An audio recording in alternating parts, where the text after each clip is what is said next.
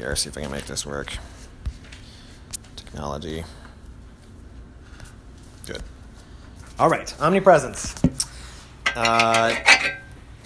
of God. This is our second attribute. We did the self-existence of God last week, / the importance of belief. Why it matters that we believe these things. I'm hoping we can talk a little bit more about that in small groups tonight as well. So that was last week, and tonight is God's omnipresence. God's omnipresence. Oh, sorry. One last quick announcement before I forget. If anybody, a couple of dudes, can do some shoveling for Ross, he's a guy in the church who's got a bad back and whatnot, after Equip tonight sometime, 2 or 3 guys at the most, to run over to his house. He lives in town to shovel his driveway or whatever. So if you're interested in that, let me know. We need a couple guys. Okay, sorry. Back to it. Omnipresence. Some biblical data. There's a handful of verses here. This is all at the top of your sheet. These are the most popular, most turned to passages about the nature of God's omnipresence. First is Jeremiah 23. It says this, Jeremiah 23, verse 23. Excuse me. If you have your Bibles, you can have them. I will have them on the screen too. God says this in Jeremiah 23:23. Am I a God at hand, declares the Lord, and not a God far away? Can a man hide himself in secret places so that I cannot see him? Declares the Lord.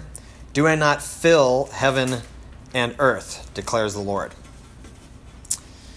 It's Jeremiah 23, God fills the heaven and the earth. He is a God near and he is a God far away. There is no secret place that you can go to hide yourself from the Lord. Psalm 139, probably the most popular one, most recognizable verse on this.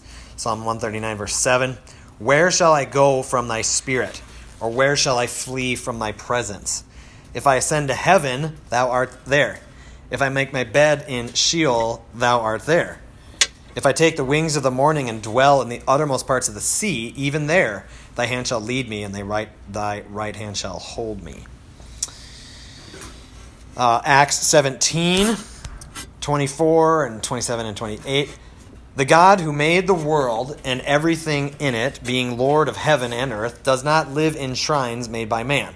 For in him we live and move and have our being. And lastly, 1 Kings 8:27. I have to keep constantly look behind me. But will God indeed dwell on the earth?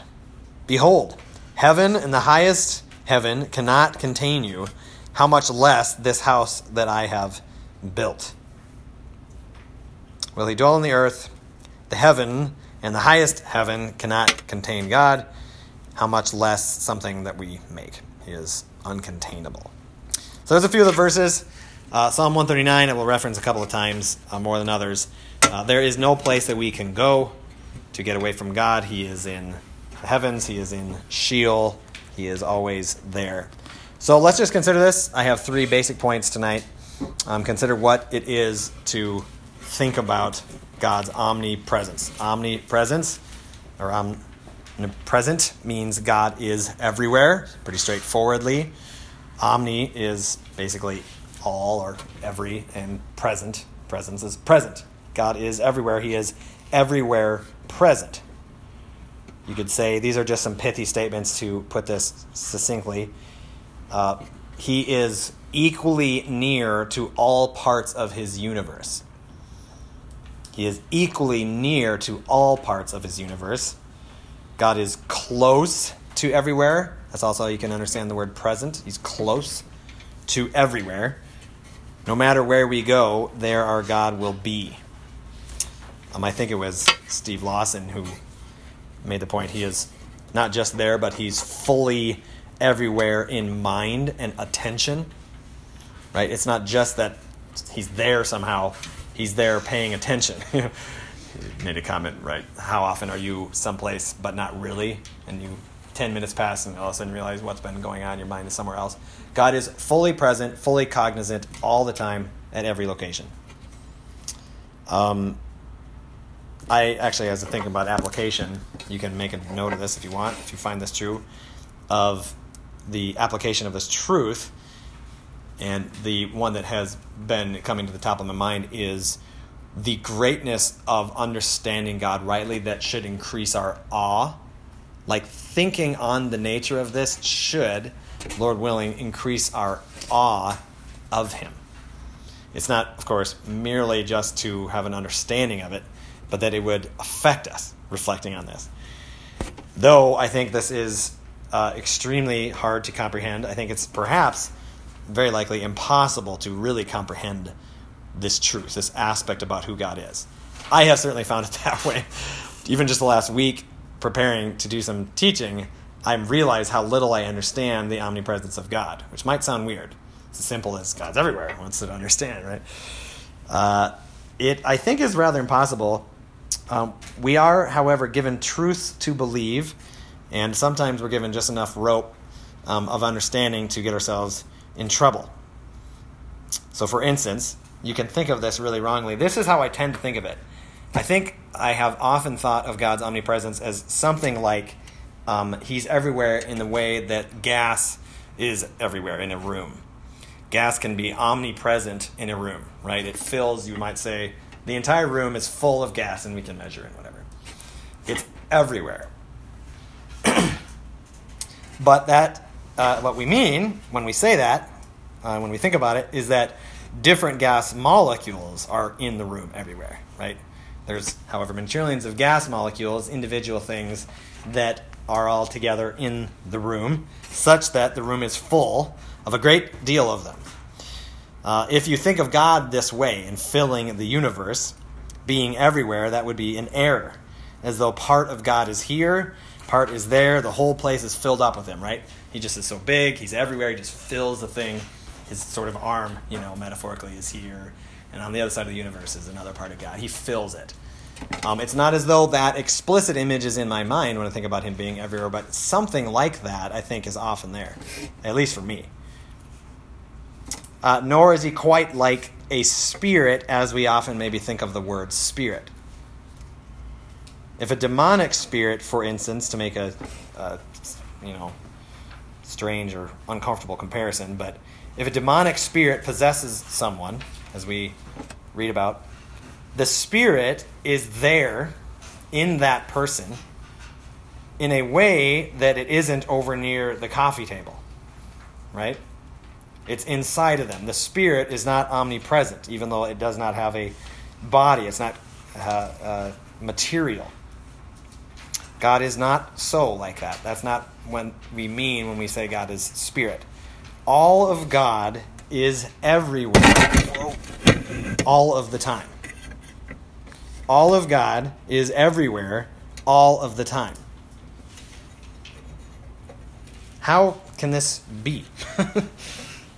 How are we to possibly conceive of this in our mind? Maybe you think you got it, perhaps. I don't think I do. How do we conceive of this?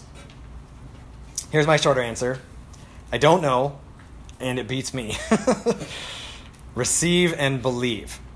This is important, however, as we go forward trying to understand it a bit more. I don't know how to fully conceive of this, but as a Christian, I'm called to receive this teaching of the Scriptures and believe it. God is everywhere. I cannot go anywhere that he's not there. So he is not like us in this way. I'm not actually structuring the series this semester by this designation, but you can talk about God's incommunicable attributes and his communicable attributes, his attributes that we share, that he's made us like him. This is not one of them. It's an incommunicable attribute. You aren't everywhere all the time, right? He isn't like us in this way, and so it's very odd. We have no immediate connection to this. And so why would we, with our puny little minds and pathetic little philosophical adventures, expect, in fact, to grasp God fully in this way? Someone once said years back for me that was very helpful. We ought to rather expect not to fully grasp him, lest we end up committing idolatry of a lesser God. You should have an expectation in your mind that you can't fully grasp who God is. That's an important expectation. Otherwise, what you're talking about or thinking about is not God.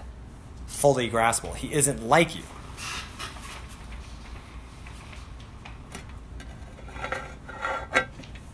And I think we sometimes foolishly tend to prefer to grasp God, right? It makes it much more comfortable to grasp a God that we can understand and kind of put in our pocket of theology, and we have all the answers. Sometimes mystery and incomprehensibility is a very uncomfortable thing. Or we, whatever, proud. We want to be able to give the right answer to people, etc. That said, our God has chosen to say some things, as I mentioned last week. He has revealed himself. The doctrine of revelation is that God has spoken. He says and has communicated things about himself. That's his prerogative. He has chosen to reveal himself in certain ways. And when done in faith, he beckons us to try to understand him. Right? He wants us to. So we can get an understanding, if not comprehensive. So here's maybe a helpful question to try to get a little bit at understanding what it means that God is everywhere. There's at least one. Is God spatial? Is he spatial? Does God occupy space? Does he have spatial dimensions of some kind? Or is he within spatial dimensions would be a better way to put that. Is God spatial? Have you ever thought about that before? I think that is the basic idea when we tend to think of God being everywhere. If what comes in your mind is something approaching a gaseous state that fills a room, we're talking about spatial dimensions.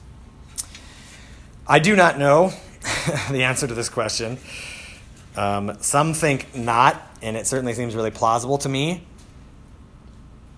It gives my sorry little mind a little help in realizing that God isn't like the things he has made, right? If he isn't spatial in this way, it helps me.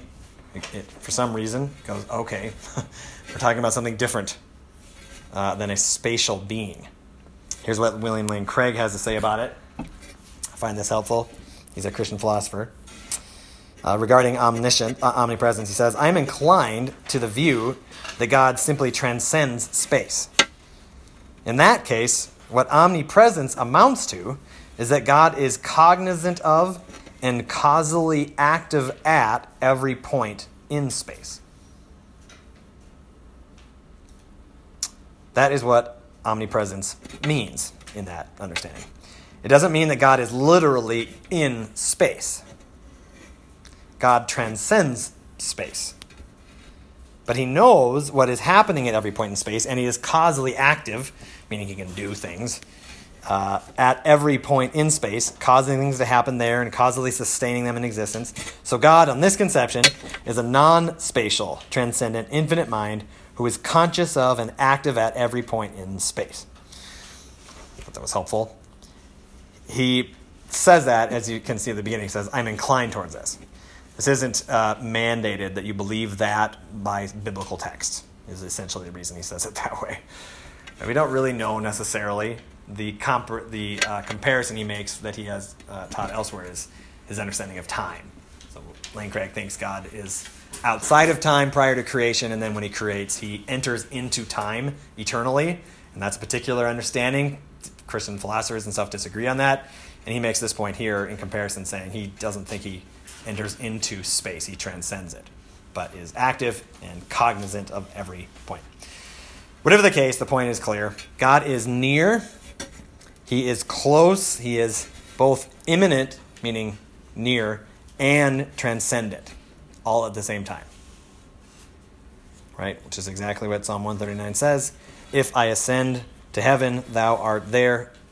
If I make my bed in Sheol, thou art there. God is immanent. God's distance. So, if God is fully present everywhere, always, there's other questions obviously you can ask, and I'm encouraging to do so obviously in small groups.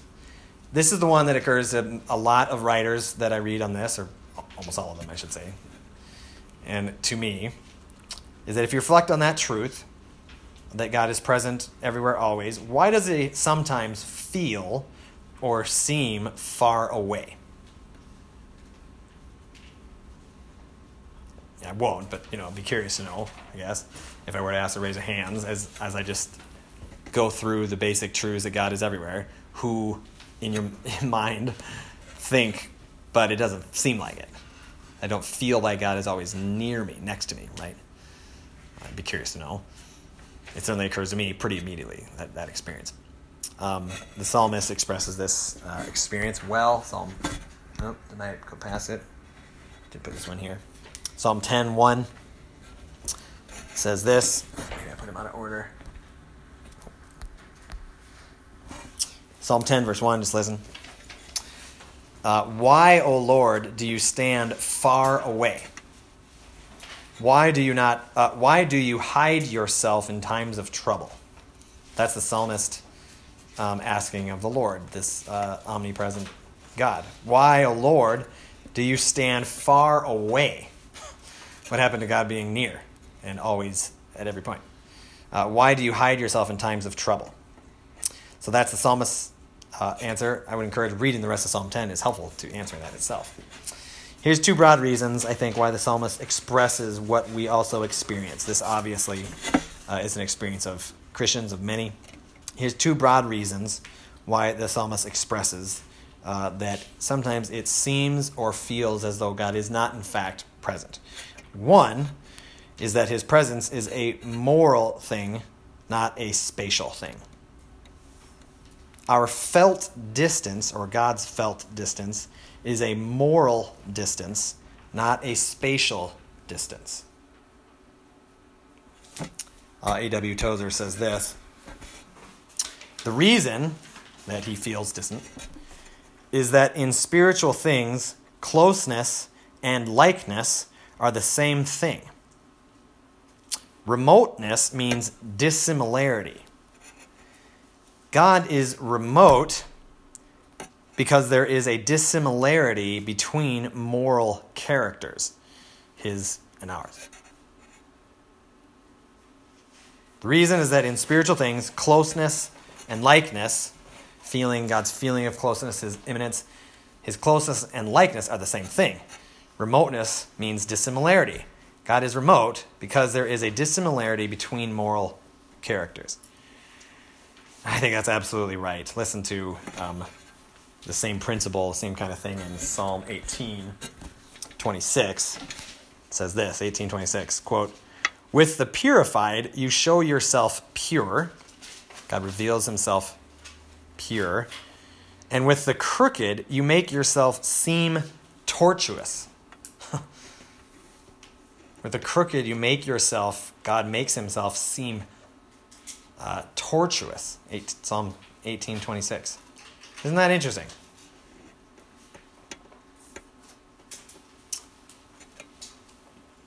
Basically, the point is the crooked hate God. Of course, they hate God. They are so very morally different.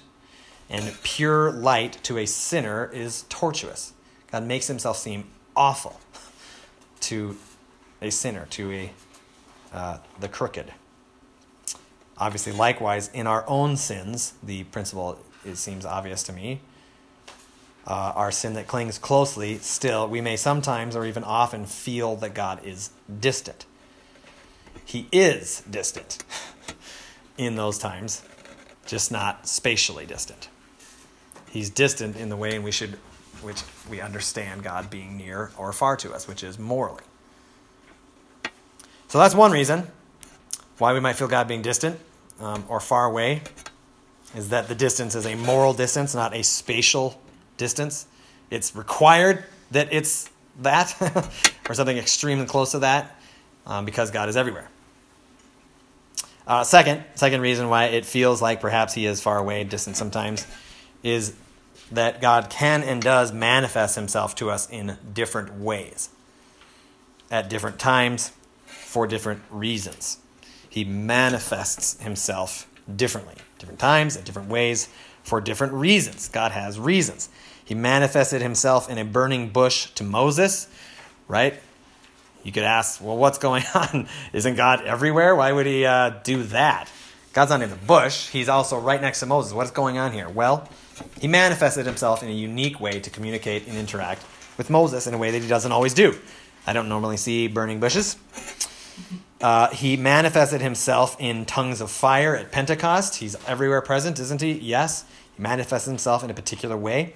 He withdrew his presence from Job in order to test him and eventually restore him. He made himself seem distant to Joseph in prison for similar reasons.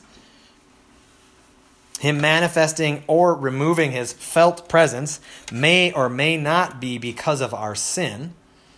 In Job's case, it wasn't, for instance. But it is always for divine and perfectly loving and wise reasons. So when he removes himself, it may be because of your sin, right? He may remove his presence, and I think often does, in a certain way, to your awareness, to our feeling, our spiritual sensitivity to his presence, for the purpose that you might seek and desire it again. It's a hard but a good grace that God does. You feel terribly dry. He wants you to feel that way that you might seek his face, right? But whatever the case is, whatever his reasons are, they're good and right and wise because he is God. By definition, they're good reasons. So whether that's sinful or for other purposes, that's the second reason why I think God can sometimes feel distant or far away. God manifests or withdraws himself to our experience. Point number 3. Trees are not God. God is everywhere present, but he is not the things he is present with or in. God is everywhere, but he isn't those things, even though he is in those things, right? He is, in fact, in the middle of a tree, you could say, because he is everywhere. He's fully, all of God is everywhere all of the time. He's in a tree and a rock. In other words, there are things that are not God, namely everything he made. This is a different belief about reality than a view like, for instance, pantheism. Pantheism is the idea that all things are God, and God is all things. It's more or less essentially atheism with a tux on, a cheap tuxedo. Somewhat similar, in certain ways anyways, vaguely similar. A view like animism. A view of animism says that all things have a spiritual essence. According to Harvey Graham, a dude that I found on Wikipedia. He says this: animism encompasses the beliefs that all material phenomena have agency, that there exists no hard and fast distinction between the spiritual and physical or material world, and that soul or spirit or sentience exists not only in humans but also in other animals, plants, rocks, geographic figures such as mountains or rivers or other entities of the natural environment, water sprites, vegetation deities, tree sprites, etc. That's a different view of reality. It's a different view of God, in other words. God is everywhere, but he isn't those things. Those things are not God or gods. And so, for instance, when you believe in something like animism, I just use it as an illustration, God is, he might be the trees or is in the trees in such a way that cutting them down is hurting or killing them. When you do that, you give yourself to foolish idolatry, right? So beliefs actually have consequences. If you believe God is those things, then it becomes a problem. I have a short video. I don't know if Josh has seen this, apparently. Can you click that? I don't know if I can do it. This is what happens when you believe things like that. I'm not playing this for the purpose of mocking them, by the way. Even though you may be tempted to laugh, it's not necessarily wrong. It's not mocking. Consider what's going on here. Sorry. Of American nature. I want to mourn the loss of all the old growth trees I've seen. Trees I've seen, she said. And tell them that we love them and that we don't want them to die. That there are some people here who do care. So I want you to know that, trees. Praying to the trees. That we care. I think we are deeply hurting in America. I think we are deeply craving answers. I think that we've lost our identity as we have evolved into technology and into industrialized society. Bring me to this cathedral. Bring me to those guys. Bring me to this rock that has the most incredible life. That makes me feel alive. I've looked at clear cut Oh, actually, keep going. Thanks for a as a second. burnt forest, and I felt outraged, but I didn't scream and I didn't cry. And I need to. Ah!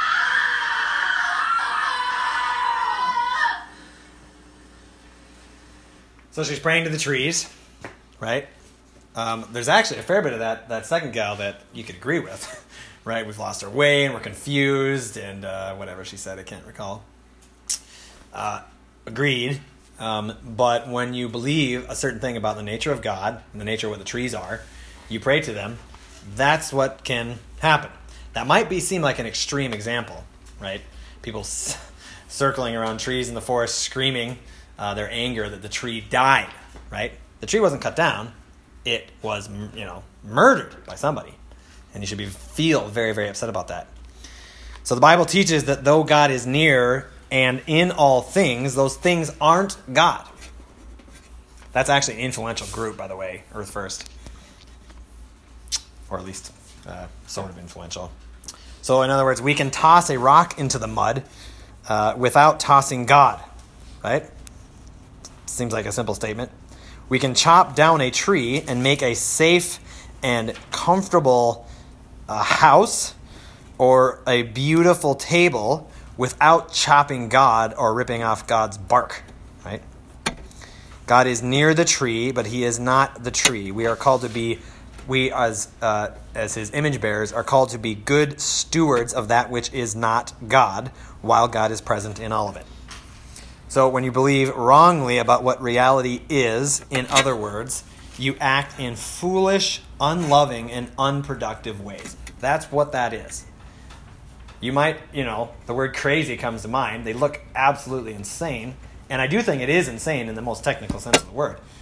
Or maybe not technical, but it looks insane. More importantly, it's foolish doing that. It's unloving. You are not loving other people, screaming at and praying to the trees and screaming and being angry the tree was chopped down. And it is unproductive. It's not the same thing as rejecting a biblical environmentalism and being a good steward, responsible. Those are important, very obvious duties of the Christian. But that's unproductive, that's unloving, and it's foolish. That leads towards all sorts of crazy, unloving things. So it matters. Final thoughts. In trying to understand and believe the truth of God, being always close, always present, we must also remember who he is, not merely that he's omnipresent, though I think it matters. It definitely matters. But the most important aspect of our God, who is everywhere, is who he is who is everywhere. Right? He has decisively and most importantly revealed himself through his Son. So the gospel is the defining lens by which we are to understand God and therefore follow him. And so when we're talking about, what comes to my mind, I'm not going to show this. I considered showing a video. Talking about the various attributes of God, including omnipresence. They can be true and they can be affirmed by a lot of diverse people. You can affirm and pray to an omnipresent God. This is, I don't know if you pay attention to the inaugural stuff or prayers lately, the opening of the prayers of the Congress. They're praying to the how do I put it? The monotheistic God, Brahman, and all of the gods known by different names, a different face. Or to our collective, in the name of our collective faith was what was prayed at the inauguration today, I think, is that in the name of, instead of Jesus or something, our collective faith, right? There was a guy, if you watched the Capitol riot, or the Capitol break-in or whatever, there was a guy, I don't know if you saw this, the guy with the buffalo head, poor guy's face is everywhere. He has fox things hanging down his thing, and his buffalo horns coming out. And he's got American flag painted in his face. Anybody see this guy? Well, anybody see him? He prayed when they were in the Senate chambers. He prayed. He made a prayer, and there was guys on his left and his right going like this, "Yes, Lord. Yes, Lord." They're praying like that. And this guy is not a Christian. He's a shaman. He practices shamanism. He thinks he's an interdimensional being who can communicate and do these things. He's all over the map. Anything but a Christian. But I have a guess that some of the guys around him were professing Christians. It's just a guess. But they're up there praying, and he prayed to God. He prayed like a 60-second prayer. And he prayed to God, right? And he listed some of these qualities. He listed omnipresence, in fact, is what caught my attention. He believes God's omnipresent in this chamber, right? Interesting. Not praying to the same God. Because the central understanding that we have, the most important one, is the lens of the cross. It's the gospel. If someone slaps you in the face, you turn the other cheek also. You suffer for your enemies. You die for your enemies. You lay your life down for others. This is what Jesus did. He it is who is present everywhere. This is, put it simply. That's who we're talking about. So as you think about talking about this with other people, as you think about growing in understanding, it is Jesus who is everywhere. 2 closing applications. One thing this does when we think about this, grow in understanding, beyond growing in simply the awe of knowing God well, right? We want to love what we know about him. Clearly, one thing it does is it's convicting, of course. I think God does so to his children kindly, but it's a convicting thing. He's always present when we sin. He's always there. He always sees. So we are being foolish when we sin, thinking no one is watching. God always sees. I think only when we ignore this, it's necessary to ignore it, try to pretend he doesn't, do we have the opportunity to act in such a way that we wouldn't act in public when other people see us, right? So it's convicting, rightly so, and helpfully so. It's also, of course, comforting. He is always with us. This truth fills in with great comforting color the truth of God's sovereignty, which we're talking about next week. Franchek's coming to preach, which I'm really excited for. It fills in with color God's sovereignty, meaning that not only is God in control, he is sovereign, or has absolute rights over all things, he has all power, he is in control in such a way that he is present with us in his sovereignty. He's with us, right? He's not just up on high with the CEO and just, computer software making sure everything is happening the way he wants to. He's with us. He's high and lifted up above the heavens, reigning and ruling, and also immanent. He's near and accessible. It is the lie that we are ever truly alone that can give rise to deep loneliness. And whatever our speculation, I think would be right to say, comes to regarding God being spatial or not, as helpful and as enjoyable as it should be, we should, of course, conclude that there is no place to which God's knowledge and power do not extend. He is in all ways that matter to your heart, mind, soul, and strength, always near to us. Let me say a word of prayer for us before we break into some small groups and talk about this. Actually, before we take a few moments to consider small group discussion questions. Let me say a word of prayer, and then Amos, if you could bring me another handout, if you wouldn't mind. Let me pray for us. Father, thank you now for these truths. We pray and ask that you would now continue to give us wisdom and insight, and that you would awaken our souls to love you more, to understand you more. So bless this time now for us, Father. I pray you would help us to exhort, to teach one another, Lord, that we would come to know you more. So, Father, we thank you. We pray this in Jesus' name. Amen. Okay, we're going to take a few minutes. I want you to, by yourself, have some private